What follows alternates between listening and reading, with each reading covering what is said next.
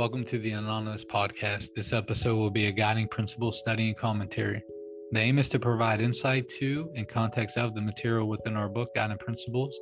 This is not a meeting of Narcotics Anonymous. However, there will be some similarities in how the study will be conducted. Each study will have the audio recorded and then published to the Anonymous podcast. The overall goal is to provide commentary of the text towards reaching those seeking a resource like this. If one person benefits from our efforts, including us, then the participation will be well worth the effort. We'll have the introductions and then we'll jump into the text. Enjoy.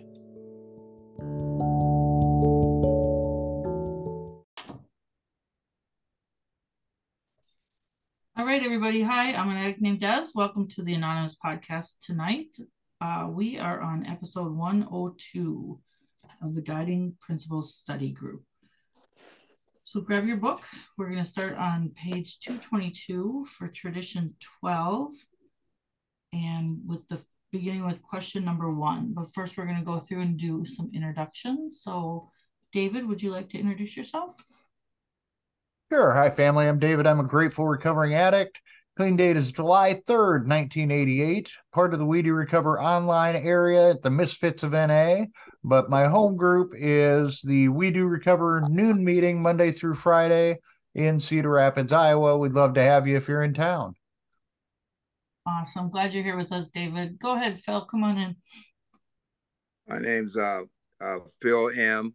My clean date is 4/19/95. My home group is Men in Recovery in Pittsburgh, Pennsylvania, and I attend meetings in the Pittsburgh area of Pennsylvania. Awesome. Glad to have you with us, Phil. Hi, Donna. Hey, everybody. It's Donna P. out here in Eugene, Oregon. My clean date is 11/22/85. My home group is Solutions for Living, Sunday night, 6 p.m. Come see us sometime. Great. Glad to have you with us. Chrissy D. Hey, family. I'm an addict called Chrissy D. Hailing right now from Albany, Georgia. My clean date's 11/7/2015. I attend virtual meetings and in-person meetings here in Southwest Georgia and in the Central Florida area. And if you want, come on out and see us. Love ya. Awesome. Good to have you with us. And hi, Duran. Hey, family. My name is Duran, and I'm an addict. My clean date is March 13th, 2020. My home group is the Clean and Free group at Narcotics Anonymous. We meet Wednesday nights at 7 p.m. at Trinity Presbyterian Church in Ashtabula, Ohio. If you're ever around, please come see us, man. We'd love to have you, for real, for real. And I attend meetings in the Buckeye region in Ohio. Awesome. Glad you're here, Duran. And hi, everybody. I'm an addict named Des. I am from Fond du Lac, Wisconsin. My clean date's July 24th of 1995. My home group is We Choose to Live, a fully virtual meeting out of Fond du Lac, Wisconsin. And I attend meetings in the Wisconsin region and virtually around the world. So tonight, as I said, we're going to kick off with the questions, and we're going to start with Donna P. Hey, everybody. Tradition 12 says, anonymity is the spiritual foundation of all our traditions, ever reminding us to place principles before personalities.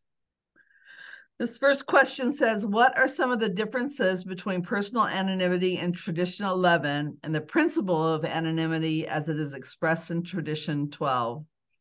Well, they're nothing alike, are they, really? Because the personal anonymity expressed in tradition 11 is about me not acting like I, or pretending like I, or acting in any way as if I represent Narcotics Anonymous as a whole, right? And that public relations piece is so important, that when we are out sharing about NA, that we're talking about the fellowship as a whole and not necessarily about myself, right? And the principle of anonymity as it's expressed in tradition 12 is about equality, right? Equanimity. It says up here in this, I just wanted to read this little paragraph just above it. It says, tradition 12 brings calm into our lives. We can let go of drama and the need for attention and see what is real. In our lives outside of NA as well, Letting go of the focus on personality, including our own, can allow us to see what is happening, what we need, and what we can do. Not every area of our lives is anonymous, but our practice of anonymity in Narcotics Anonymous and our understanding of anonymity as a spiritual principle grants us safety and security in our personal foundation. I mean, that is gorgeous, right? And learning like to stop taking myself and making myself the focus of every conversation, you know, having to say, look at me, look at me, look at me all the time in order to get my value, or even shrinking to the back of the room, hoping that no one would see me, is another way of gaining some attention, right? And so they're just completely different. Personal anonymity means that I don't represent Narcotics Anonymous as a whole. And the principle of anonymity means that we are the same. All 6 of us sitting here on this group and all the other people in the world. When I walk into a room of Narcotics Anonymous, I identify myself as a member. We are equal. And in terms of like one person, one vote kinds of stuff, right? And my voice has a place here. So that's enough out of me, guys. Thanks. Awesome stuff, Donna. Thank you so much. And I just want to tell anybody who's listening, we're actually started on page 224, not 222. I don't know. I'm getting a problem with these numbers today. Okay, so with that, I don't know that anybody else wants to pipe in on that. So we're going to move on to Chrissy D with question 2. Hey, family, edit called Chrissy D. Number 2, it says, what are some ways that I put principles before personalities when I'm in a meeting? When I talk to my sponsor, when I sponsor other members, when I talk to newcomers, when I talk to other members. Man, what are some ways I put principles before personalities? Doesn't always come easy. It doesn't always come easy. But I know it has to be done today because like Donna pointed out, we're all equal. And like those ways, and I didn't realize that in the beginning, things that my predecessors, just simple little things that they were teaching me how to put principles before personalities. Like, for instance, we had one predecessor, he always wore a ball cap, right? And he always told us, close your eyes and see the addict, hear the message. And he would pull his ball cap over his eyes. So he would not have to look at that addict, but he could clearly, distinctly hear that voice. And I was like, no, that's not going to work. That's not going to work. I still got that picture of that person whose face I want to bust in the face. It's not going to work. He's like, you trust me on this? You need to trust me on that. So I was like, okay. So now you catch me if I have a ball cap on, it's going over my eyes. Because some people, I can't see past their faces. I can't see past the faces to hear that last stated message, but I know I need to today. You know, and then they told me in the beginning, it's in our reading, and I heard it in a share earlier, somebody else who shared, go Darren, Daron. But anyway, it talks about we don't give this literature a chance because the literature will save our lives. And in our literature, it says, regardless of what we have, where we've been, where we come from, any of that doesn't matter. And to me, that was my very first experience with anonymity and didn't even know it. Up until the 11th step, when it tells me regardless, with or without any of these things in my life, I still got a fighting chance, man. And so I have to remember these things. I have to remember that, number one, I didn't know this stuff when I came in here. So when I'm talking to newer members, when I'm talking to other members, I can't expect them to be Chrissy D with almost 8 years clean. I can't expect them to know, hey, I already know what anonymity is. No, more than likely, they're still calling it anonymity, you know, and I have to understand that. And I also have to understand that sometimes an older member isn't gone through what I'm going through. But if I just stop and listen for their experience, strength, and hope, maybe in another area, how they dealt with another area, it could still give me hope in my area. You know, and like when I talk to my sponsor, remember my sponsor's just an addict. Just an addict. She ain't no spiritual giant, or they ain't no spiritual giant. It's just another addict trying to get a day clean, trying to stay out of the pits one more day. They ain't got this thing figured out, because I'm sure if they got it figured out, they would be sitting in Narcotics Anonymous meeting. Oh, wait, that is how we figure it out. We sit in the Narcotics Anonymous meetings. We sit here in recovery. We work some steps, and we find out that we're just the same. We're just the same. And so, I just have to remember these things. I have to remember where I came from. And I have to remember that my story doesn't have to look like anybody's story.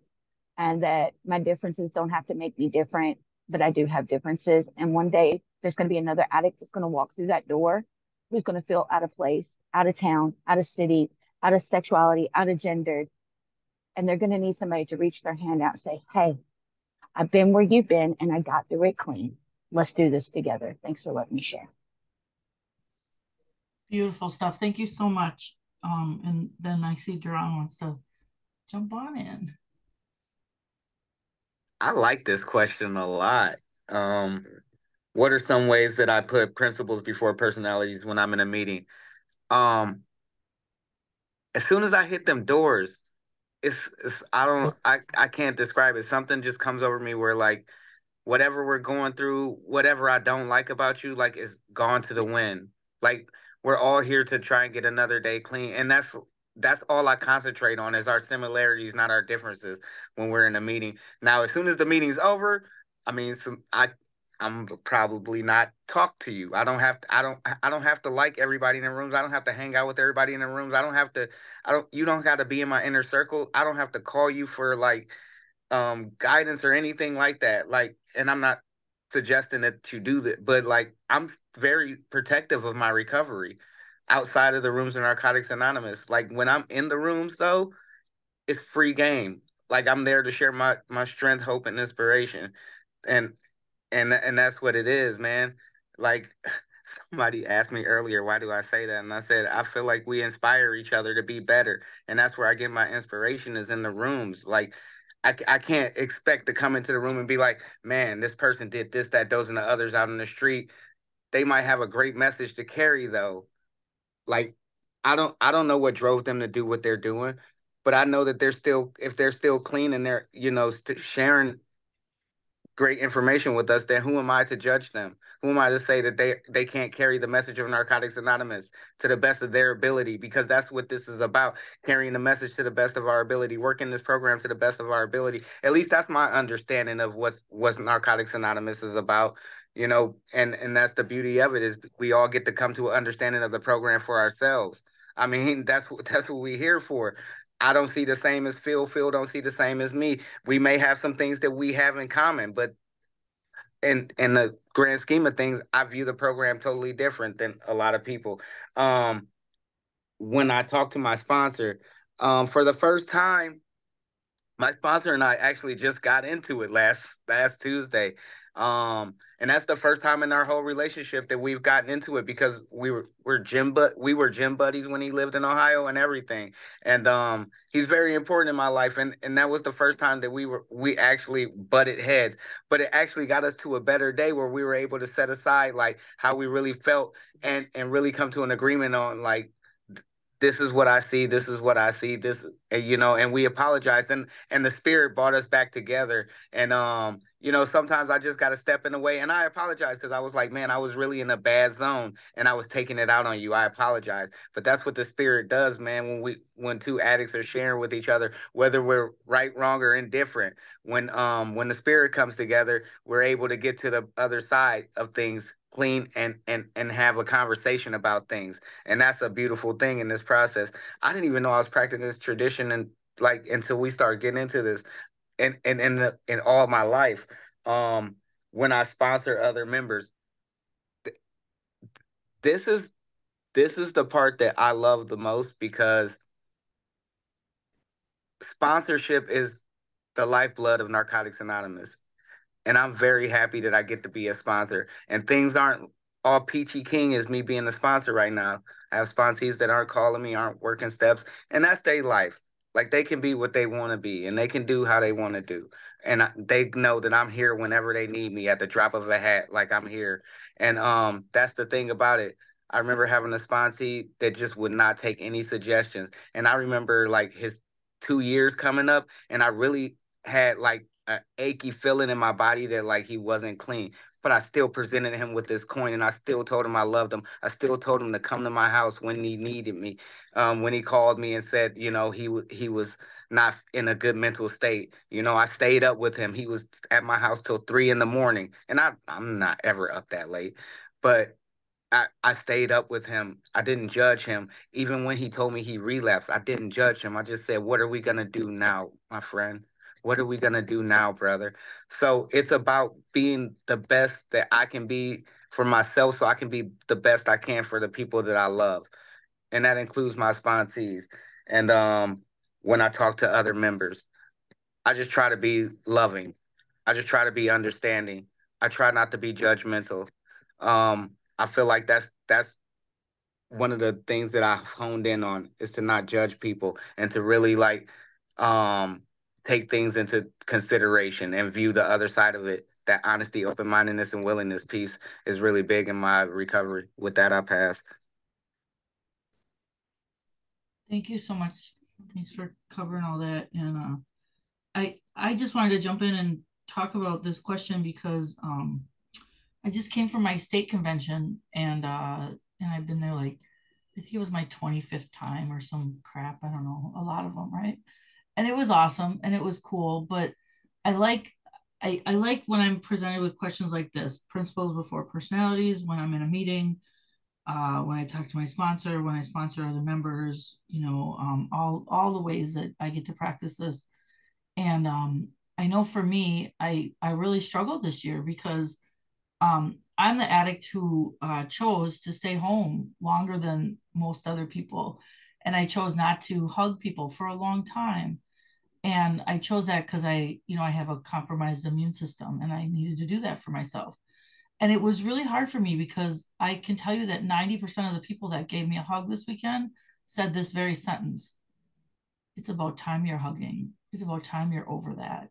And I was like, come on. And I was trying so hard not to get mad and not be angry and talk about principles before personalities. Like, I get it, man. Everybody thought I was, just being so careful and so unheard of. But at the same time, this program gave me an opportunity to do what was best for me. And it was tough though. It was tough. And several times I was just like back in my room, not making eye contact, and then I set up to do the Zoom, like we Zoomed all the speakers. So every speaker meeting, I had to be out of my room and setting up the computers. So I was like, thanks, HP. I mean, that's how you learn, right? And even the sound guy, the guy that was setting up the sound was a member and a newcomer to me, another member. I don't know, but when I first got there, I was kind of bucky. He was like, "Oh, I taped this podium down. It can't move. We can't put your camera up. This is a janky camera. It's not going to work."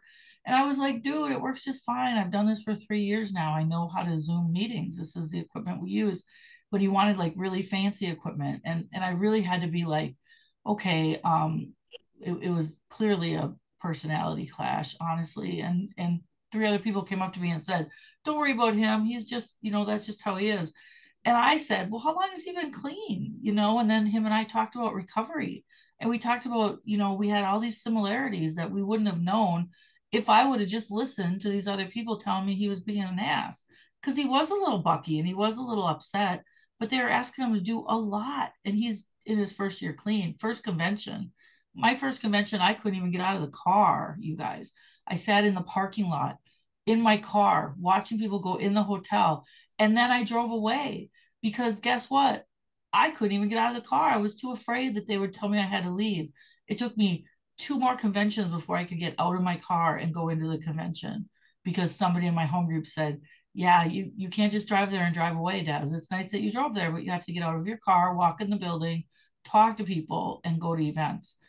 And this kid was at his first year clean at his first convention and helping and doing all the things. How beautiful is that? I mean, that's some principal work, man. And I'm really grateful that I got to experience that. And I'm grateful that I got to connect with him because I really felt pretty disconnected this weekend. And it was the little things like that that bring me back to what is this all really about? What's it all really about? It's about that we get to come together. We get to come together as one unit. We get to come together as addicts who are clean. That's not meant to happen. We're not supposed to be clean, And then the other thing I thought about with this question was my second sponsor. And I remember she had an ex-husband who was in the rooms, and boy, they were vile. They were vile to each other. And she would be speaking, and he would walk out of the room, and he would be speaking, and she would walk out of the room, and then they would swear about each other in the hallway. And then once somebody said to her, just sit your ass down and listen to him. He's got a message, you know? And then all the way home, she just yelled at me about how great his message was and how upset she was about his message, you know? And I always remember that, because even the most vile person in recovery can have something to share with me that may help me. And I need to be open to that process. So that's all I wanted to share about that question. And I'm not seeing any other input. So we're going to move to David with question 3. Take it away, David. All righty. So, how do I practice principles before personalities when I have strong feelings about someone, good or bad? Ooh.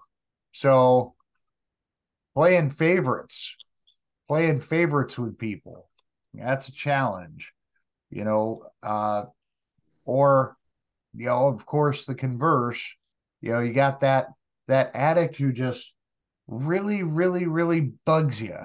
You know, they share a certain way, or they dress a certain way, or you know, they make a big mess around the coffee maker, you know, and then they don't clean up after themselves, and they don't flush, you know. Not that there's any of those people in my area, but um, you know, practicing the principles means that coffee area, I'll go back out and I'll clean that up, and I won't give the person grief about it. Giving the courtesy flush, you know, taking care of things because it's the right thing to do. And then not excusing behavior when the people that I am friends with, the people that I do care about, good or, you know, for the good, not excusing their behavior when they're out of line with principles before personalities. You know, if somebody's in a meeting and they start target sharing and I'm chairing and it's somebody I get along with, even if I agree with them, I shut that shit down. You know, that's just the way that works. You know, practicing principles for personalities is something that we are supposed to practice in all of our affairs. Now, that doesn't mean that I'm going to go out and hug you after a meeting if I don't like you. That doesn't mean that I'm going to spend like lots of personal time with you outside of a meeting. But when we're in the meeting and I'm practicing those principles for personalities, you know, I guarantee you that I'm going to treat each of you the same. You know, that's part of it. I'm going to treat you with honor and respect. I'm going to have an open mind to your share and listen to it. And I'm going to do the next right thing because it's the next right thing to do. That's all I got. Thank you so much, David. Thanks for your share. That was brilliant stuff. And here comes Phil with a little more input. Wow, that was good. And when I have strong feelings about somebody good or bad, and this is the thing I've learned that I'm really in touch with. I really need to, and I've learned this from sponsorship, is not to take things personal and so personal. Me or support group or just the members. And when I'm making things personal, I need to talk about me. That's when I can get jammed up. And sometimes I will just do with the members that I like, sponsorship family, just members, just our members. Period. I may mention. Are you making this so personal? Are you taking this so personal? And then I will say different things like, "Is there a step you can work on that?" Because it's still about practicing these principles in all of our affairs, and that's where we are too in our traditions, and all is all. To someone good or bad, I've been really working so hard not to be judgmental. And and I can say our cliche, like we say in the rooms, I'm not judging, I'm just saying. Okay, but it is what it is. When I do that, but things do happen time to time with me and the members, and um, I always need to consider the source. And I will say to myself and even our members, and I want to try to include everybody because our unity is a must, and include everybody, but in that of taking things personal and making them personal with our members, and members can rub one another the wrong way, and not being judgmental. Sometimes it's the thing of maybe the members don't have the correct information, or they just haven't been here long enough. And then some of our members, and I don't want to be judgmental, they do what they do, but I still need to work steps and traditions and concepts and things, and practice these principles.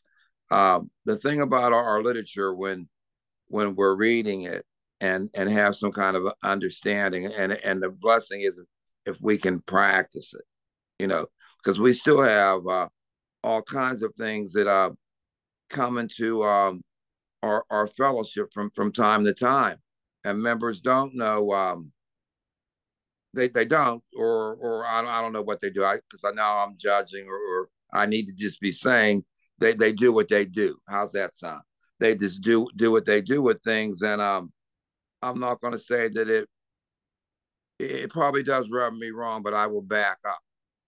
What you said, sort of had a racist tone to it. What you said had this, but I need to be mindful and be the better person. And last but not least, and I will say this, I do say to our members, sponsor family and everything, who is going to be the better person. And when that comes into practicing principles before personalities, okay, who's the better person? And that's all I got. Awesome stuff, Phil. And then we roll right back into you with the next question. Oh. Question 4. Okay. Does my desire to honor those who came before me sometimes affect how I practice the principle of anonymity? Do members who serve or who have shared ever seem more important than others? Do I view NA members as fitting into any sort of hierarchy? That has changed down through the years. And for me, being new here and not knowing a lot of things, everybody has some kind of position or hierarchy or level or something being new. I know now with our spiritual principle of anonymity and the meaning of it, we are all equal. But there's those times, and in our fellowship, and I just live in a region where when our dead members, which are our predecessors, are honored at our convention, there's no names of the members who have passed. They're dead and gone, and it's their I guess family. I don't know who does, but we have this picture thing of the members who have died that they will show it part of our convention. It's called Gone But Not Forgotten, and I don't know. I think that's a good thing to remember our predecessors, and still there's no name to them. You just see the pictures of these people who have been here before us. Placing people on, I shouldn't do that. I'm mindful of it, and being sponsored the way I have been sponsored. I got sponsorship family and sponsoring that, don't put me on no pedestal. I'm not bulletproof. Don't put me on no pedestal. So I constantly hear that. And even our literature, don't put anybody on no pedestal. But there's times for me that I will go to our more experienced member for stuff. I just do that. You've been here before me. Can you help with this? And can you direct and point me into some kind of direction? I've even done sneaky behind stuff in my sponsorship family, and I did tell all myself. I just thought, well, my sponsor done told me something. I really don't want to hear it, so I'll go to my grand sponsor, some old sneaky behind stuff, and see what he's going to say. And then he tell me the same thing the sponsor said. So it's like, those consequences. What goes around, comes around. That's what I get for trying to be sneaky about something. And but I do that with that hierarchy thing. Okay, maybe my sponsor don't know something, but maybe my grand sponsor can, and all that old simple stuff. I have done. I don't do that anymore, but I have done that kind of crazy stuff. And then our members that share, knew. I thought that they were presidents and kings and queens and all that stuff. Knew. I really did. And like, oh, they just know their stuff, and and I can never be this and I can never be that, and just and all that. But as my recovery has gone on, I just view things different, and things that are fitting into any kind of sort of a hierarchy. And that, I know we have no big I's and little U's, and I do like us being equal, but there's still those times where I will go to a more experienced member for help, and that's all I got. Thanks so much, Phil. Appreciate all of that. That was really good stuff. And Chrissy has her hand up. Come on in, Chrissy D. Hey, Chrissy D, y'all. So I really like this question, and I guess I'm just gonna go through it from my experience, and it really hits when it talks about just my desire to honor those who came before me sometimes affect how I practice the principle of anonymity and the hierarchy and stuff. And it's when I go through experience that the lesson comes alive, right? And I was grateful for that. I was in this podcast when I went through this experience. We wasn't on the 12th tradition yet. We was right where I needed to be. But today it seems more valid to talk, think about it. I had a sponsor, and I was going through my gender change and my name change. And I had respect for this person. I had respect, the utmost respect. He had years clean. And I wanted what he had, y'all. I wanted what he had. And when I started coming out with, I'd already changed my name and been changed for 2 years. And a lot of people don't even know that my name is not my name, right? And it's really none of nobody's business today. That's not a requirement in Narcotics Anonymous, right? But when it came out that my name wasn't my government name, and about my gender and about all these things, the way he come across caused me to lose all respect. I no longer felt welcome. I no longer felt like I belonged in Narcotics Anonymous. And for the first time, I technically did walk out of the meeting, but I came back because another addict stopped me and said, no, we don't do that. We don't let another addict, regardless of their clean time, run us out of a meeting. So sometimes my desire to honor a predecessor or those who came before me causes me to not value my anonymity. It causes me to want to shut down my anonymity. And, I could go to different people, and regardless of the clean time, they're going to have experience. Somebody with a lot of years might not have experience in being a transgender and non-binary and gender non-conforming. And I might have to find somebody else who has less clean time than me, because that's what I had to do. I had to go to someone who had experience in that area, regardless of their clean time. And the message, thank the gods that the message in Narcotics Anonymous does not change, but our faces change, our people change. Anonymity looks a lot more beautiful today than it probably did back in 1953. It's not the same. So how can I honor those people that come before me, regardless if I like what they do or I don't like what they do? Don't devaluate my own anonymity, because that's what my predecessors fought for. They fought for a program where I could come in here and I could find equality, no matter my race, no matter my gender, no matter how I identify myself today. And that was just my experience, because it could have easily turned me away from Narcotics Anonymous, but I knew that it couldn't, because once again, I know that there's going to be somebody else who's going to walk through that door, experience what I experienced, and need help. Thanks for letting me share. Thank you so much. Thanks for being here with us, Chrissy. Appreciate you. And okay, we're going to move on to question 5. And that's me. It says, when do I struggle with the principle of anonymity? Are there times when equality is a struggle for me, or when that idea makes me uncomfortable? Do I want to pull rank or establish authority? And am I intimidated by some members, or are there times when I just assume that they are right? Man, it's so funny. Like, I'm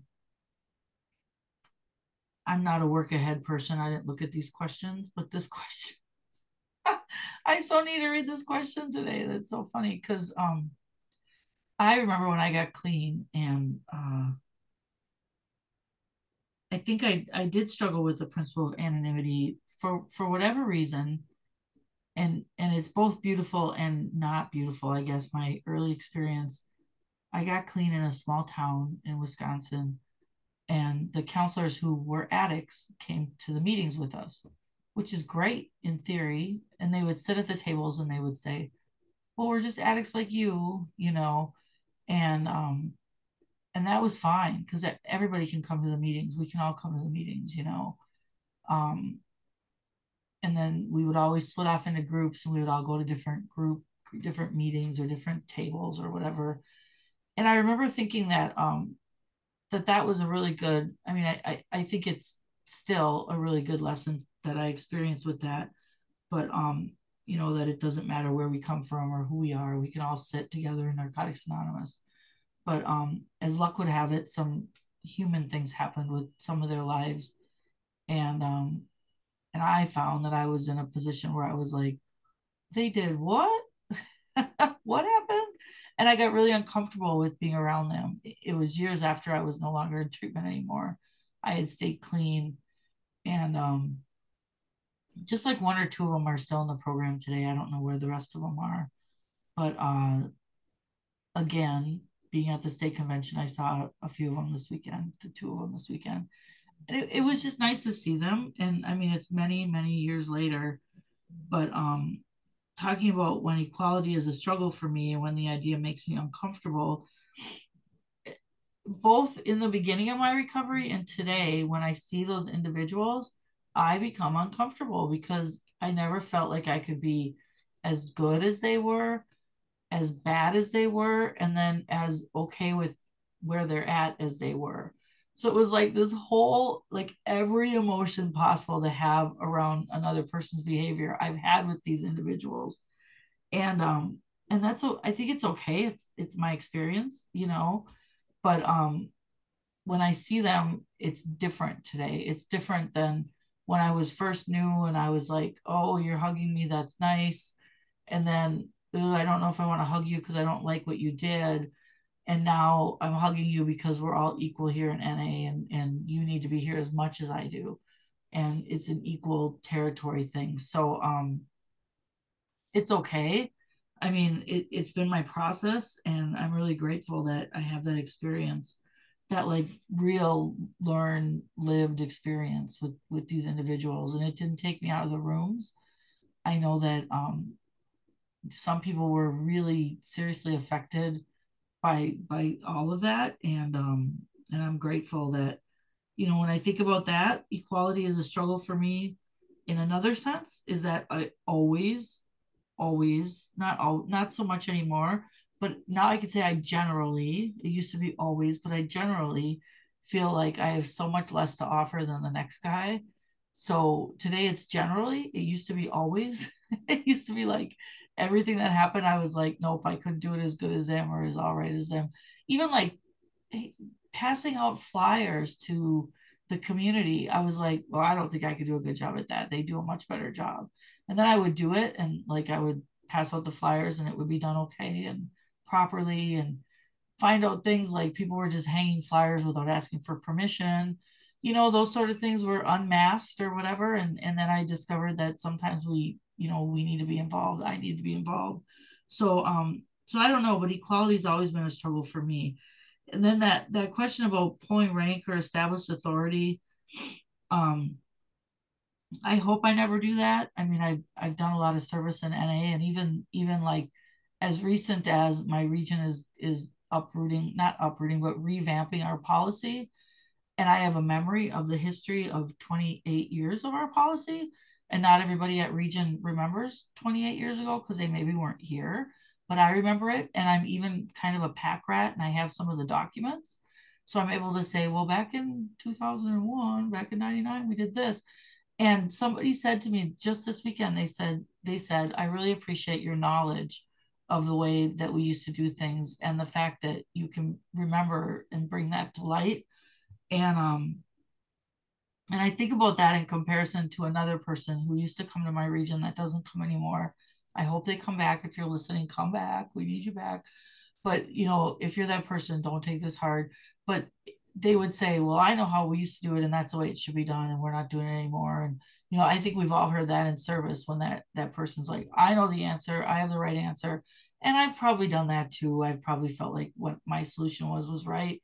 But then I've learned to go along with the group. And the last part of this question, am I intimidated by some members, or are there times when I just assume that they're right? Not so much today, but probably for my first 12 years, absolutely.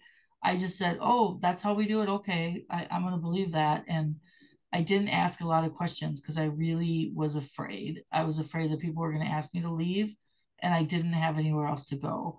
And then when I started to ask questions, I was kind of a dick, honestly, asking questions, because I had all these questions built up for 12 years. And so I just encourage everybody to ask questions from jump today.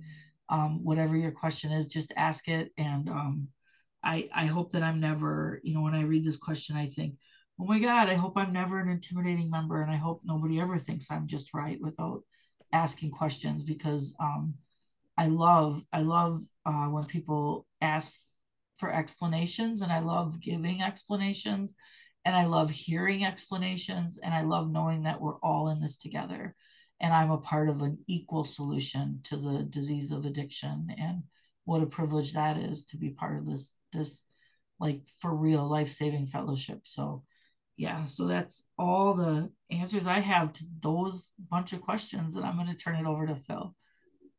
Wow, that was great. And I could relate to a whole lot of things in there, but I'm going to be real quick too. But I do like how the thing ended. Do I ever want to pull rank or establish authority? I have done that. I don't want to do that anymore, but I have done that early recovery and down through the years, and want to take my ball and go home. I have done that. Not to say that I have done, meaning with different committees and different things with service and things. Yeah, to pull rank.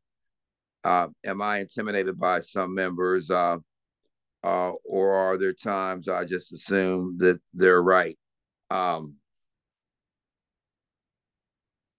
want to be right all the time, and I need to, I want to just be honest. I, I I just want to be right all the time. But there's those times with group conscience, and back to the personality thing. I need to take my strong personality out of things, stay in my lane, and let the members and God be in it, and let everybody have a voice and say so in it, and come to some kind of decision. But it's back to the things with policy, traditions, and literature. I'm so glad Fidelity belongs to Narcotics Anonymous, and I don't try to weaponize it, but I have used it. What does our literature say? Exactly. What does this stuff say? And be done with it. That's all I have. Thank you. Thank you so much, Phil. And I also, this is an addict named Des. I also want to be right a lot of the time too. So I feel you, man. I'm like, can I just be right? I want to be right. Okay. So on that note, we're gonna turn it over to Duran with question number 6. He's like, no, no, no. Do I respect the confidentiality of meetings? Is sharing what is heard in a meeting always wrong? And how do I determine the difference between gossiping and expressing concern? So, do I respect the confidentiality of meetings? I like to think that I do. I'm not really understanding of the question, except for I know that like I don't just go out into like the world with normies and talk about like where meetings are held at and stuff. Like I don't go around like posting flyers about where meeting. I don't even tell my family like where the meetings at, unless they're going with me.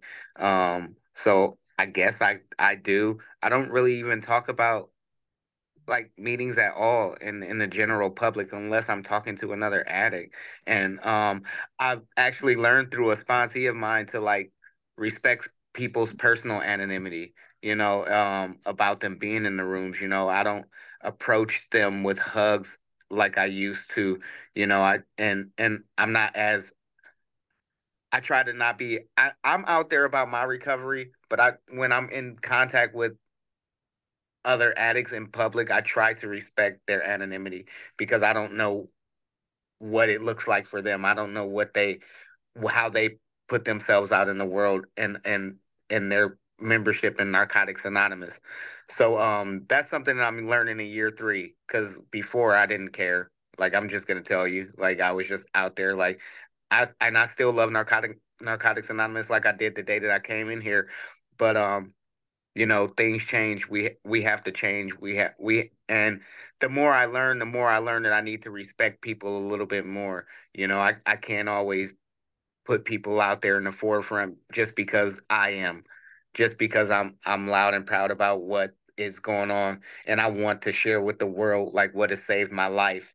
Not everybody is right there right then and there, and that's a beautiful thing about the learning and growing process. Is sharing what is heard in a meeting always wrong? um I I've always been the person to like if I hear something good at a meeting, like I'll share it with someone, another recovering addict, but I won't tell them where I heard it at or who I heard it from.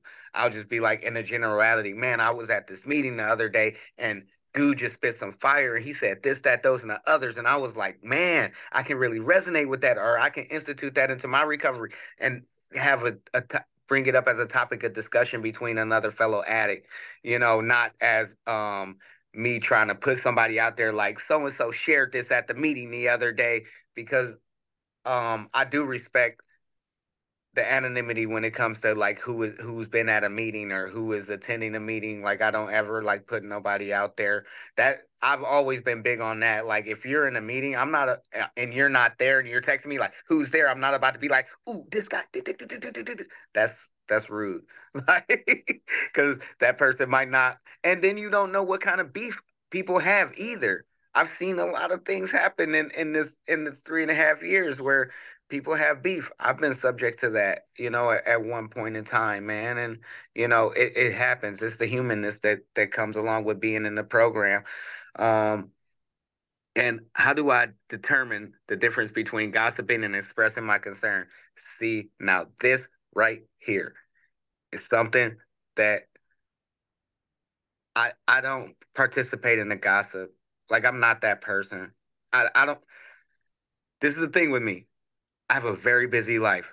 I'm too concerned in living Duran's life and living my best life that I don't give a damn about what's going on in your life unless we're like talking about it and discussing it. Like, I'm always here to help another addict, but I'm not concerned about what's going on with you. If you're like it, it's just too much going on. Like, I feel like I wasted too much time in my life, and like my higher power has given me the opportunity to do something good in my life. So I need to invest in myself so I can invest myself in other things. And I don't, and me consuming, I know what the active addiction Duran did, and I invested myself in everybody else's turmoil, and I took on everybody else's unmanageability and their crap. So I would be gossiping about people and being a turncoat and trying to play one against another, and that's not something that I believe in recovery and me doing. So I go straight to the source. If somebody tells me something about somebody and it's something concerning, I'll go straight to the horse's mouth and be like, "Hey, are you okay?" And I'm not going to even tell you where I got the information from, because that's not valid. I'm coming to you as a concerned fellow recovering addict and seeing what's going on with you. So that's what that's where I stand with that. I really don't participate in the gossiping. And if I have a concern about somebody, I take it to them, or I wait till they bring it to me. Um, I'm big on respecting people's privacy, man, and respecting like where they're at in their recovery and where they're at in their life. Um, that's something that this process has awarded me, that my higher power has given me, to help me with what's going on with me. I work steps for me, and I'm learning these traditions to help me deal with others. And the more, like, I sound like a broken record sometimes, but like the more I get into this, the more I get to see that the program has instituted itself in every aspect of my life without me even trying. They say the program will work without you even trying, and like it's like I get these revelations every time like we're in this book, man. Every time like we're reading, every time we're on this podcast, I'm like, wow, I didn't even think about it in this aspect. I didn't even know that I was practicing this in all my affairs already. Um, I guess that's the beauty of the program. Thank you for letting me share. Awesome. Thanks so much, Duran. Appreciate you. All right, Phil, come on in. I'll be real quick. Do I respect the confidentiality in the meetings? Yes, and lately, um, so much I do, and it's imperative that that everything that goes on in our meetings needs to stay in our meetings. And then we have one of the readings that we'll do at the meetings. What you say here, what you hear here, stay here, and here. And just lately, a new meeting with new people, and them learning things, and learning different things in our program, and breaking the confidentiality of our members in the meeting. And there's even some members in my sponsorship family, and how disastrous those things have been in life to our members, and things leaving our meetings and beating the members home. And it has been disastrous. I don't want to do it, but I do try to encourage our members what goes on here to stay here. And then the members just don't. They probably don't understand that talking about things outside the meetings, and you may call yourself wanting to help our members, but I have seen that do more harm than good to our members. And that's all I have. Awesome. Thanks so much, Phil. And thanks everybody for being here tonight. That's all the time we have for today. Thanks for joining us. We appreciate you and hope you keep coming back. What a joy to be part of your day. See you next week.